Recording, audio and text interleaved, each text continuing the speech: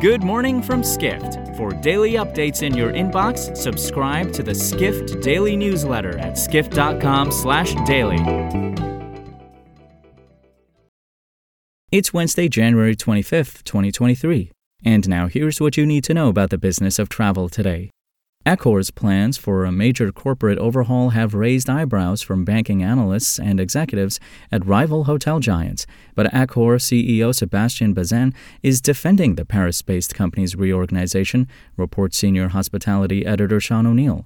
Bazin said changes in Accor's structure were necessary during an interview with Skift this week at the America's Lodging Investment Summit, or ALIS, in Los Angeles. Accor's management has split the company into two groups, with one focused on luxury and lifestyle brands.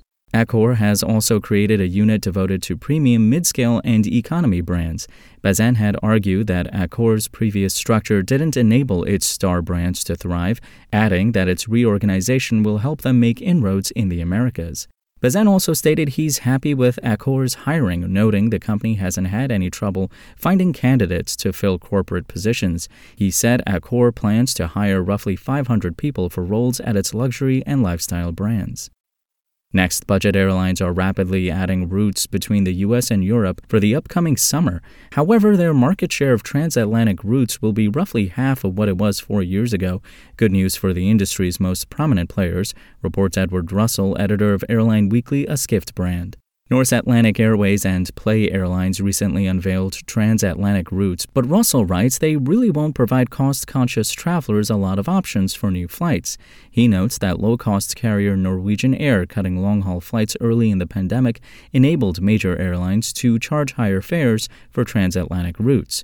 Norwegian Air's decision also reduced competition from budget airlines, helping United Airlines and Delta Airlines cement their positions on top of the transatlantic market.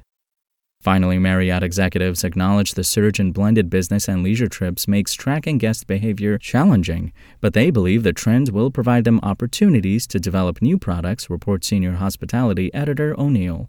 Marriott CEO Anthony Capuano said on Tuesday at ALIS that blended trips will not only continue but increase. While it's becoming more difficult for Marriott and its rivals to figure out whether guests are traveling for leisure or business, O'Neill writes the changes in long-term stay behavior have changed how Marriott approaches its offerings. The company said last November it would debut a brand in North America called Apartments by Marriott Bonvoy, which one executive said it had seen a demand for with travelers, increasing the length of their stays.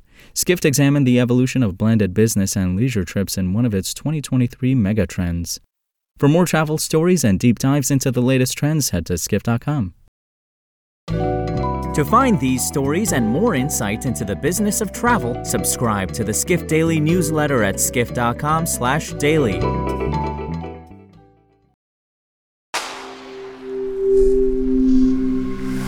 Spoken Layer.